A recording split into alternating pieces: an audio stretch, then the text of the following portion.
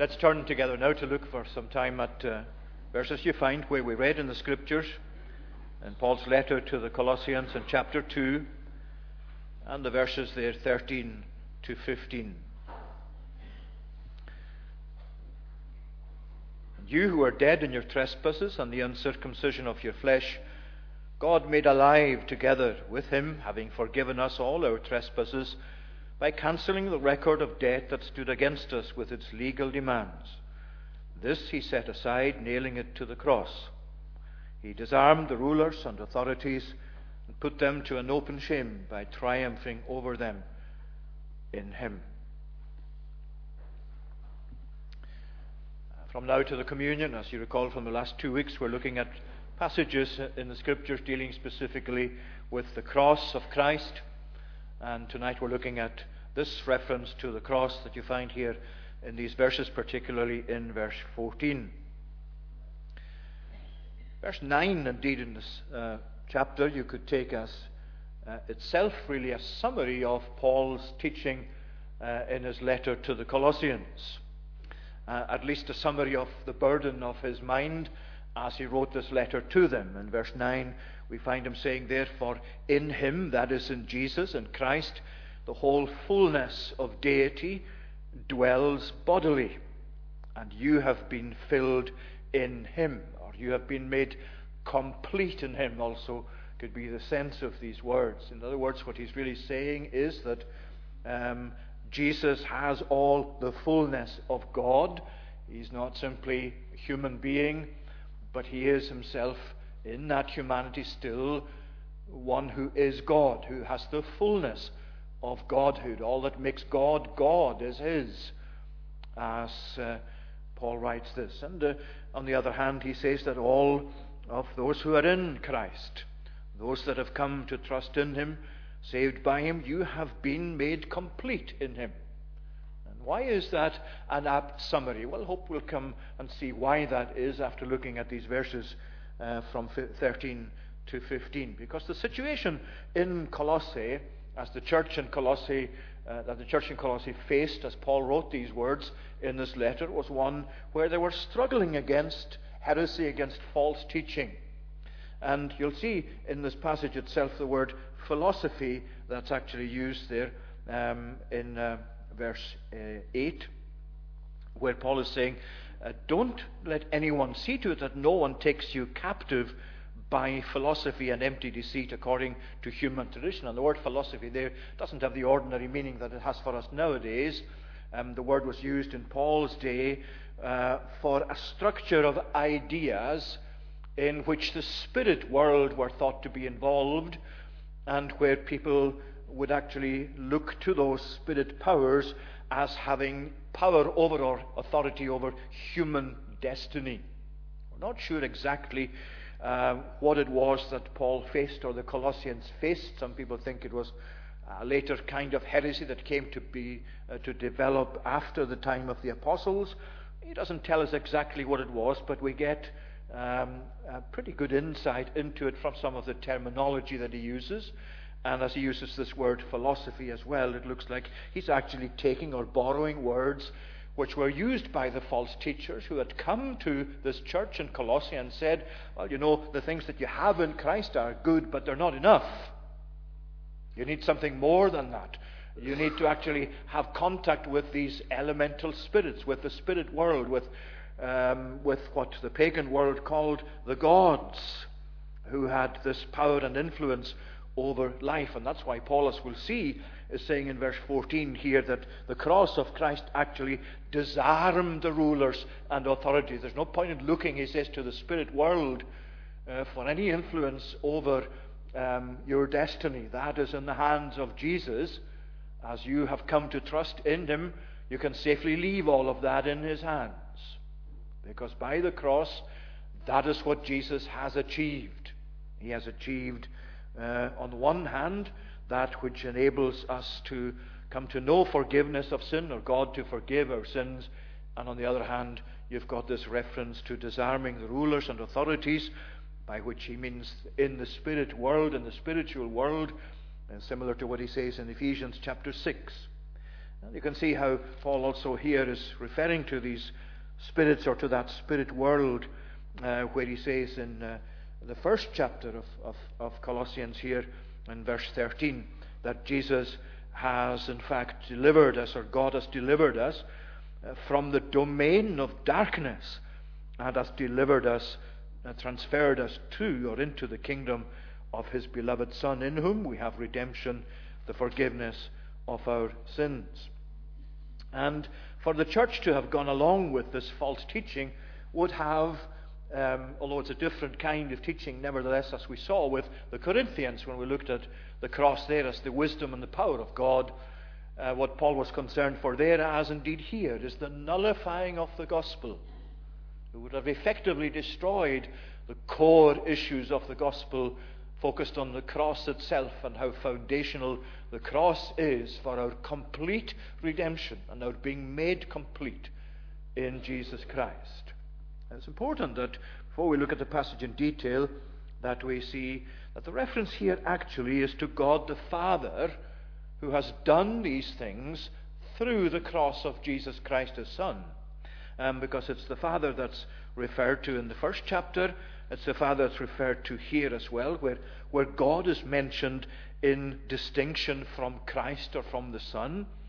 You can see there that down through these verses, he's talking there about the working of God, God in distinction from the Son, from Christ. And that's important, because when you come to the teaching of the Bible, it's important that we take careful note of how precise the Bible is, how precise the apostle is in referring to the persons of the Godhead, to the Father, the Son, or the Holy Spirit. One God, yet each of these persons with their own distinctive position or role in regard to our redemption, our salvation. And what he's saying here is that God has made us alive, having been dead in trespasses and sins. He has made us alive, having forgiven us all trespasses by cancelling the record that was against us, and he set this aside, nailing it to the cross. It's God the Father, because in doing that, it's important that we give the Father the glory that's due to him, the praise that's due to him specifically for the work, for the actions the Bible tells us are specific to himself. We have to honor the Father in that way, just as we honor the Son and the Holy Spirit for their particular role in our redemption too. But let's come to what we find in these verses, and we'll look at it under two headings. First of all, the role of the cross in God's forgiveness of sin, or sins as it's put here in plural. And secondly, the role of the cross in God's defeat of the evil powers, or of the rulers and authorities, to use Paul's description there. The role of the cross in God's forgiveness of sins, and the role of the cross in God's defeat of evil forces, evil powers. He says there in verse 13, "You who were dead in your trespasses and the uncircumcision of your flesh, God made alive together with him, having forgiven us all our trespasses by cancelling the record of debt that stood against us." Now there's a lot to take in that verse, and we're going to deal with it in some detail, but obviously not in depth with all the terms and the descriptions that are used there. But notice where Paul begins. You who were dead in your trespasses and the uncircumcision of your flesh. He begins with their deadness in their sin. He begins with their deadness in relation to in relation to how God sees them, or how God holds them, and what their sin in fact has caused, what our sin has caused. It's deadness. Very similar to what he says in Ephesians chapter 2, as we mentioned Ephesians 2. That's exactly how he begins there too, as you recall. You who were dead in the trespasses and sins in which you once walked. Because when the Bible talks about our spiritual deadness, it's dealing with our separation from God. Death is separation. Death in the physical sense, our soul and body coming to be separated They part from each other at death physically. But the Bible goes into it to show that death is much more than just a physical thing. Spiritual death, which we brought about by our fall, by our disobedience, by our sin against God.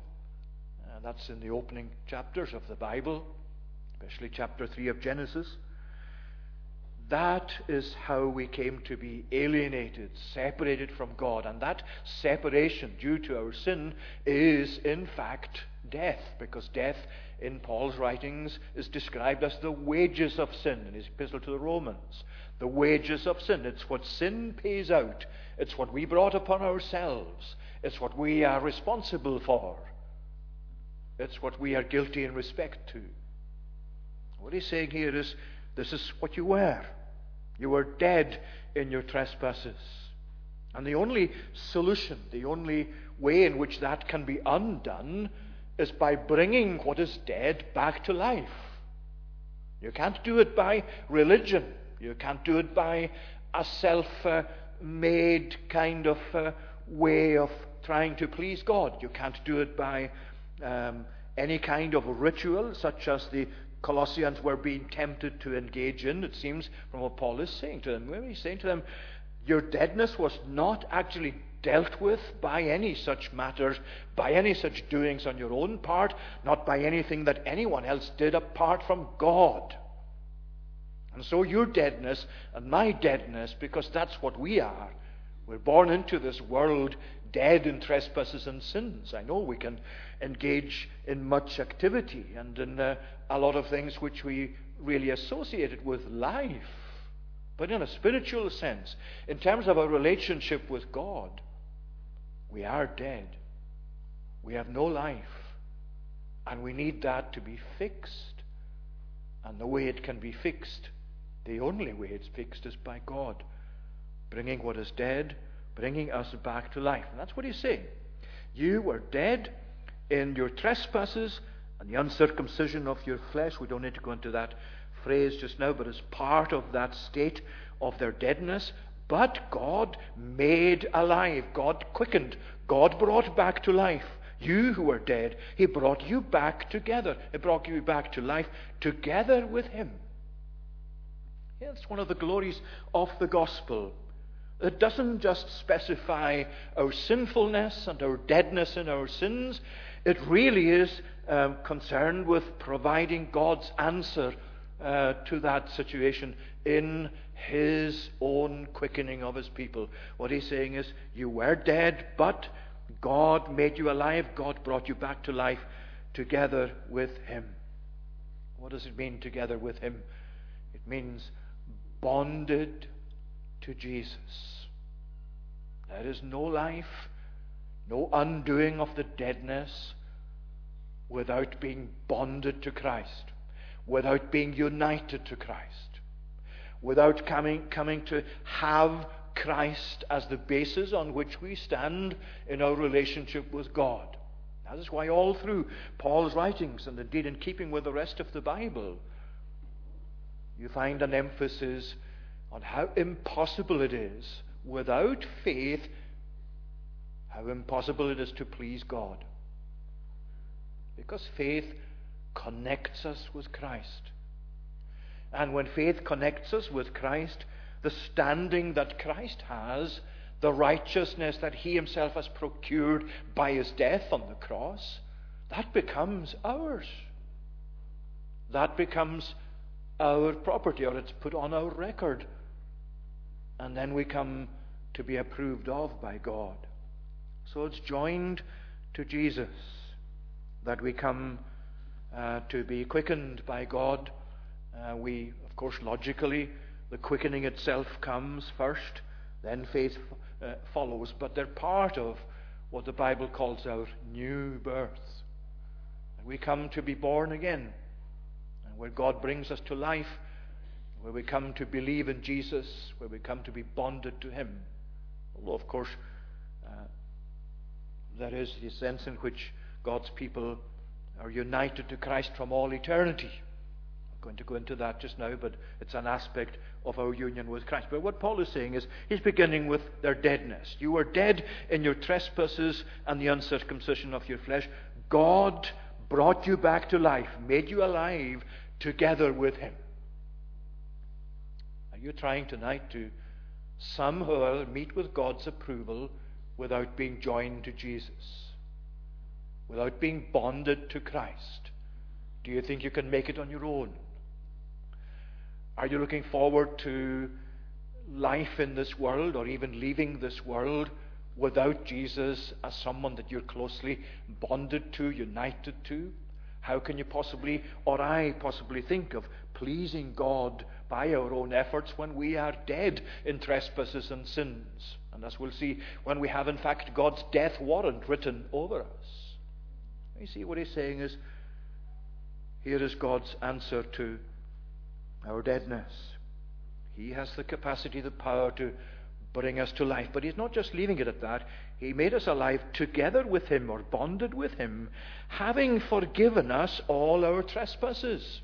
And again, of course, logically, forgiveness follows being quickened and brought to life and believing in Jesus. But he wants to emphasize that this forgiveness that God has and bestows is complete pardon, having forgiven you all our trespasses. Now, for God to forgive is not turning a blind eye to our sin,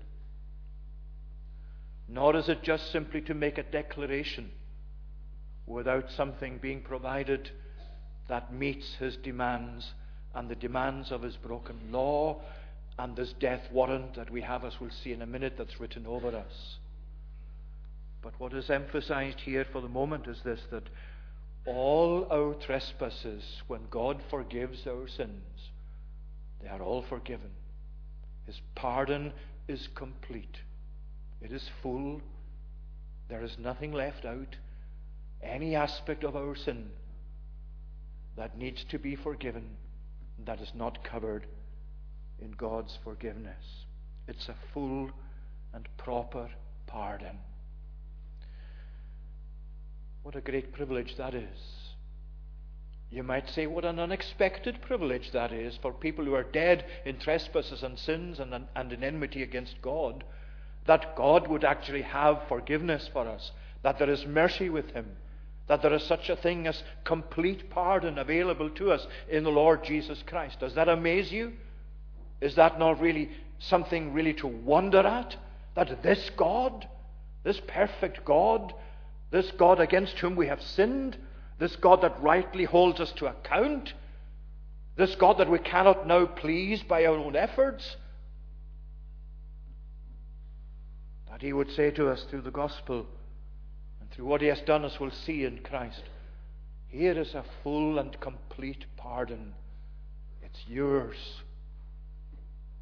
It's yours for the taking.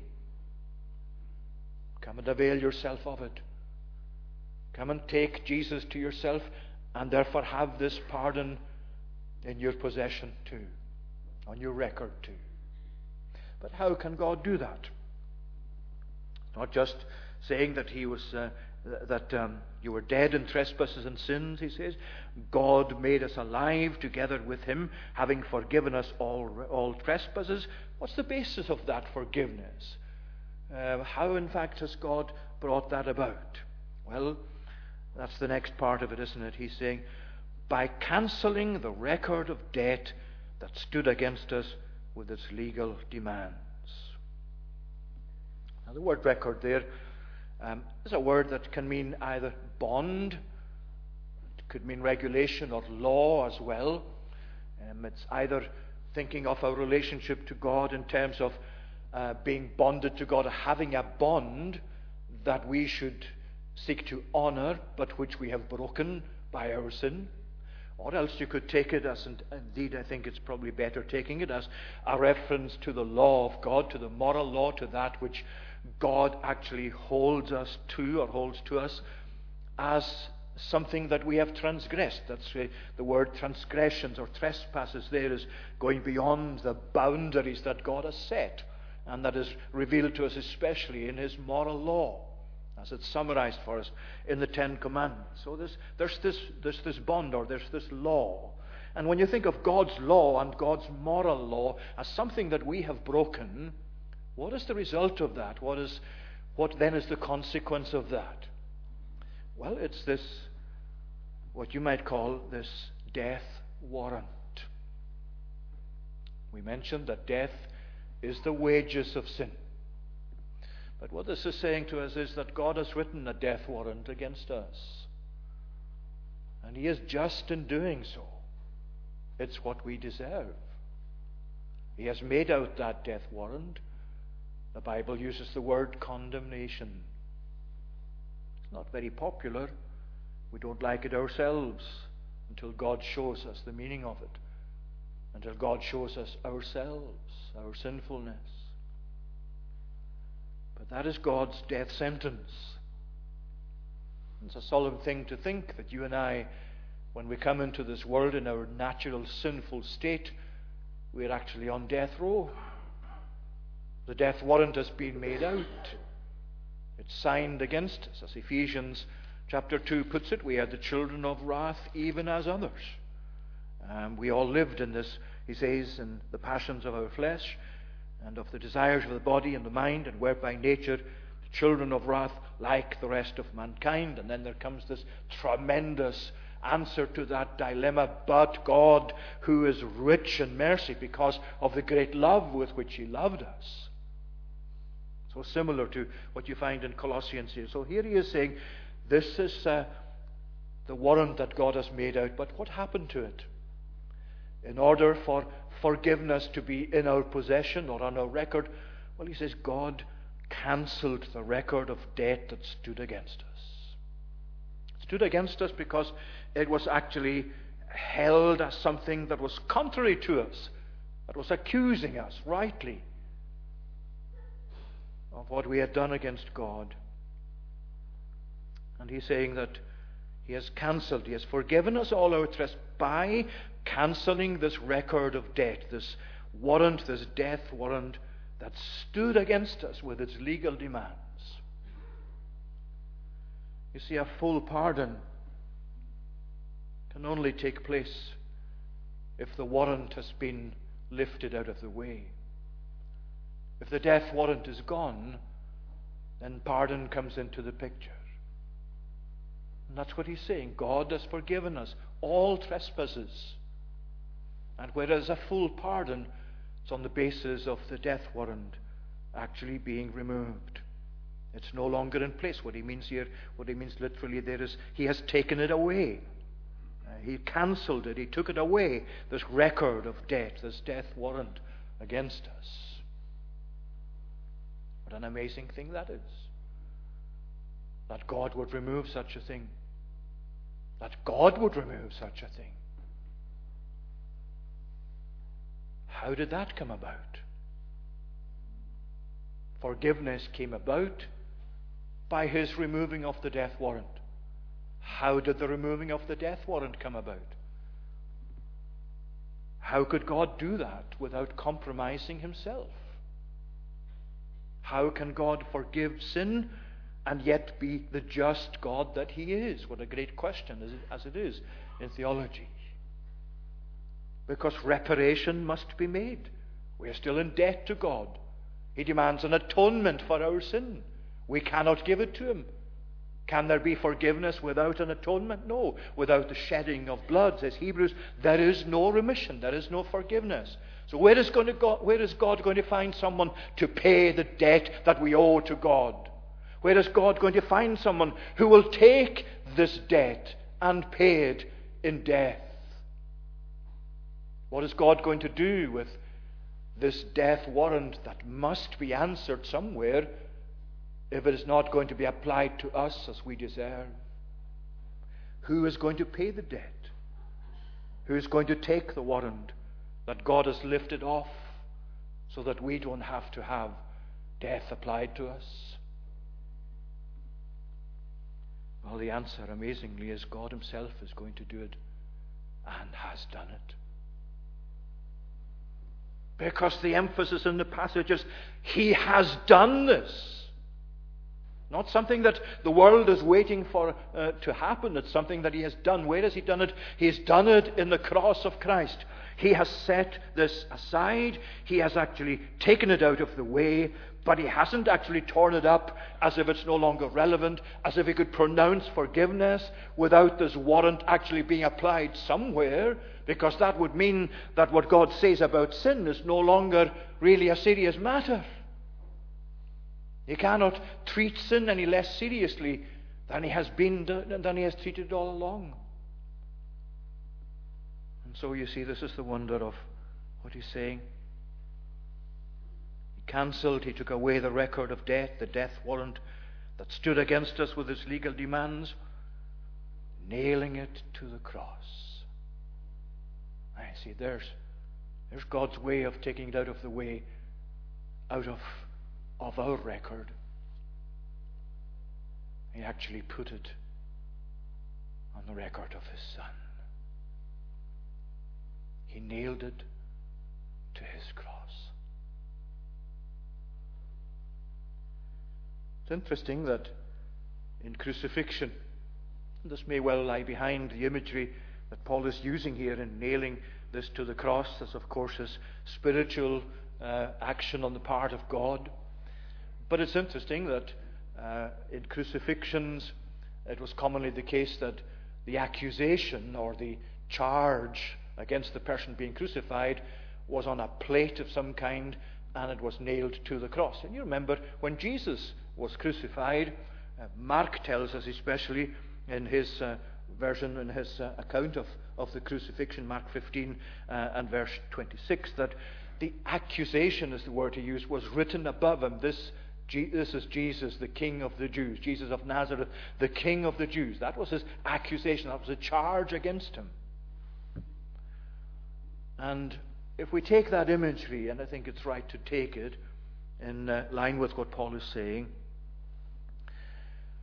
the death warrant that God had made out against us, justly for our sin and rebellion and offense to Him, which we can never measure in all its fullness, He didn't just tear it up and not apply it somewhere. He applied it to His own Son. He applied it to Christ. He nailed it to His cross. And when you go to Galatians, the language there is perhaps even more remarkable. When writing to the Galatians in chapter 3, Paul said in verse 10, "For all who rely on the works of the law are under a curse. For it is written, Cursed be everyone who does not abide by all things written in the book of the law to do them." You see, there's the death warrant. Cursed be everyone who cannot or does not abide by the things written in the book of the law to do them. Christ redeemed us from the curse of the law by becoming a curse for us. For it is written, Cursed is everyone who is hanged on a tree, so that in Christ Jesus the blessing of Abraham might come to the Gentiles, so that we might receive the promised Spirit through faith, or the Spirit of promise through faith. Why did Jesus die? Why is the death of Christ such as it is? Why did He speak on the cross of being forsaken by God? My God, why have you forsaken me? What is that forsakenness about? Even if we cannot penetrate it very far, we can certainly go so far as to say, in the words of the apostle to the Colossians, it is Jesus answering the death warrant that you and I should rightly have had applied to us. He nailed it to His cross. He cancelled it in that sense of it. It's no longer against us. It's against His Son, and He's paid. He's paid it in full. It's the same death warrant, the same broken law, the same demand of God. But this time, Jesus met it and answered it and satisfied it and overcame it for His people. Why did He come? so that, in the words of Galatians, we might receive the promise of Abraham, the Spirit of God to come and live and set up home in our lives. That we be saved. That we no longer be under condemnation. That's why he's saying in his epistle to the Romans, there is therefore now no condemnation. There's no sign of the death warrant to those who are in Christ Jesus. There is no condemnation. Now come back to the problems, or to the teaching that the Colossians were facing, the false teaching, where they were being drawn aside from the completeness of Christ and their completeness in Christ. And Paul is saying to them, all you've got to do is look at the cross and see what happened on the cross, and see what God did in applying this death warrant to his Son, and in seeing how completely he met it and took it to himself.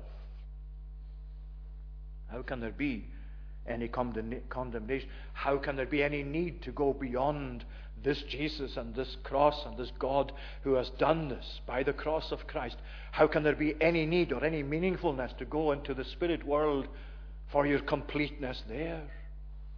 No, he's saying, you are complete in him. Nobody who has faith in Christ should doubt of whether they are complete in him. Nobody should really think that something else is necessary for them to be right with God, for them to have the life for which Jesus died, the death of the cross. It's all ours in him. That's why it's so significant that when we come to remember him in the Lord's Supper, we take everything that the Bible says about his completeness, his fullness, and all that God has done by the cross, and we say, this is actually mine. By the grace of God, I have that completeness in Jesus Christ. But he's also, just in closing, really the second point, I spent a bit longer on that, but the second point is the role of the cross in God's defeat of evil powers. He dealt with the death warrant, he set it aside, he nailed it to the cross, and he disarmed the rulers and authorities and put them to an open shame by triumphing over them in him, or you could say in it, the cross. It doesn't really come to anything different if it's it or him. It's still the cross. It's the death of Jesus, or Jesus in his death. What did he do? Well, by the cross, he disarmed the rulers and authorities. The very things that the Colossians are being taught or called on to go towards and to dabble in, and in an occultish sense to look to for the completion of their salvation, or the security or their assurance that everything is right between them and eternity. He says he disarmed the rulers and authorities, and by disarmed he means he stripped them bare. Now the imagery behind this is really what happened in Roman times when the Roman legions or the army came back from a campaign, successful campaign.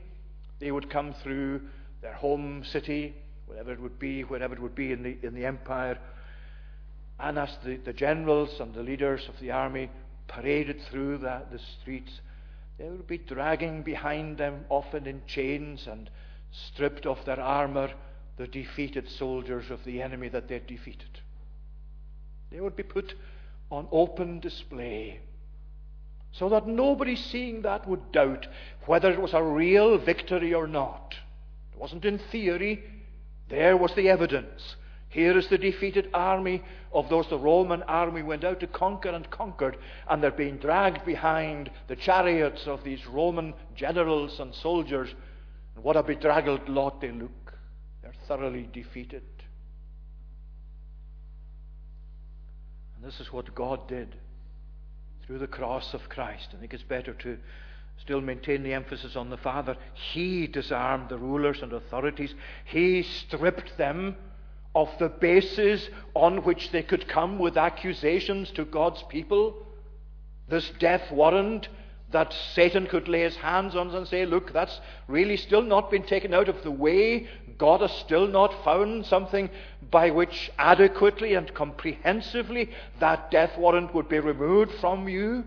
Well, now it's no longer the case, because God has removed it by applying it to His Son. And Satan has no longer anything to take hold of. He's defeated, he's been nullified. And the armies of hell, as they assist him, are dragged behind the cross of Christ, behind our great commander. The indictment is removed, and Satan is vanquished. He made a show of them. He put them to an open shame. You know, a public spectacle is what's meant. And remember, all of this took place in history, yes. The cross is situated in an actual position and place in this world at Golgotha, on a remote hillside. It's a historical event. But the cross has cosmic dimensions, because the effect of the cross reverberates throughout the spirit world. And the rulers and authorities are vanquished by it. They are defeated by it. Satan has lost whatever position he had. It's no longer his. And he's been put in the presence of that whole spirit world.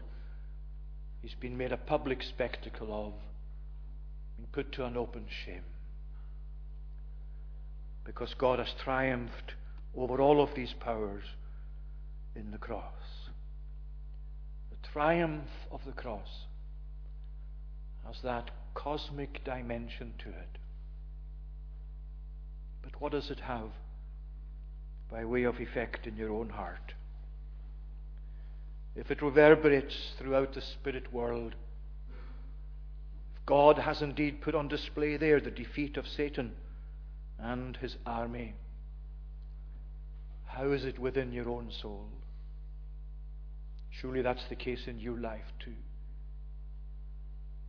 When the gospel is telling you that God has dealt with the death warrant that was against us because of our sin, when God has said that He has taken it out of the way by applying it to His Son, when God has said that the cross has been effective in overcoming and vanquishing the powers of evil, of Satan and his army, why is it, if there is such a heart here tonight, why is it that Jesus is not King in your heart too? Must this not be for you tonight your greatest encouragement and hope for eternity, that God has dealt with your death warrant so effectively, and that by trusting in Christ you are complete in Him? Let's pray. Heavenly Father, we give thanks for your work through the cross, for your provision of that great transaction between you and your Son. We thank you, Lord, for the way in which the cross has been so dynamic and successful in dealing with that broken relationship between sinners and their God. We thank you tonight for the way in which the gospel holds out for us that life that is in abundance found in Jesus Christ. Oh Lord, we pray that as we contemplate these things and seek to bring them to heart, may our hearts rejoice. May we come to serve you, who is so deserving of our service, for all that you have done in giving your only begotten Son to that death of the cross. Lord, make us increasingly dependent upon you, and assure us each day of the truthfulness of your word when it brings these things to us. Continue with us now, we pray, for Jesus' sake. Amen. Let's conclude now by singing in Psalm 24. Psalm number 24. Again, singing from Sing Psalms. That's on page 28 and singing the verses 7 to 10, the tune of St. George's, Edinburgh. You ancient gates, lift up your heads, you doors be opened wide. So may the King of glory come forever to abide. But who is this exalted King? What glorious King is he? It is the Lord of strength and might, the Lord of victory. Psalm 24, verses 7 to the end of the psalm, will stand to sing.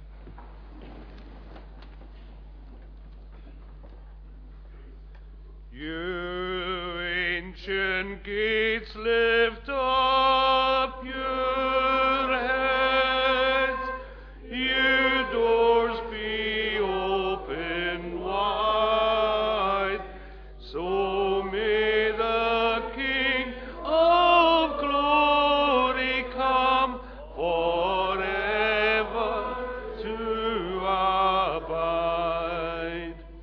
But exalted King, what glorious King is he? It is the Lord of strength and might, the Lord of victory. It is the Lord of strength and might, the Lord of victory. You ancient gates, lift up your heads, you doors be open wide, so may the King of glory come forever to abide. But who is this exalted King? Who can this sovereign be? The Lord Almighty, he is King of glory, none but he. The Lord Almighty, he is King of glory, none but he. Hallelujah, hallelujah, hallelujah, hallelujah, hallelujah. Amen.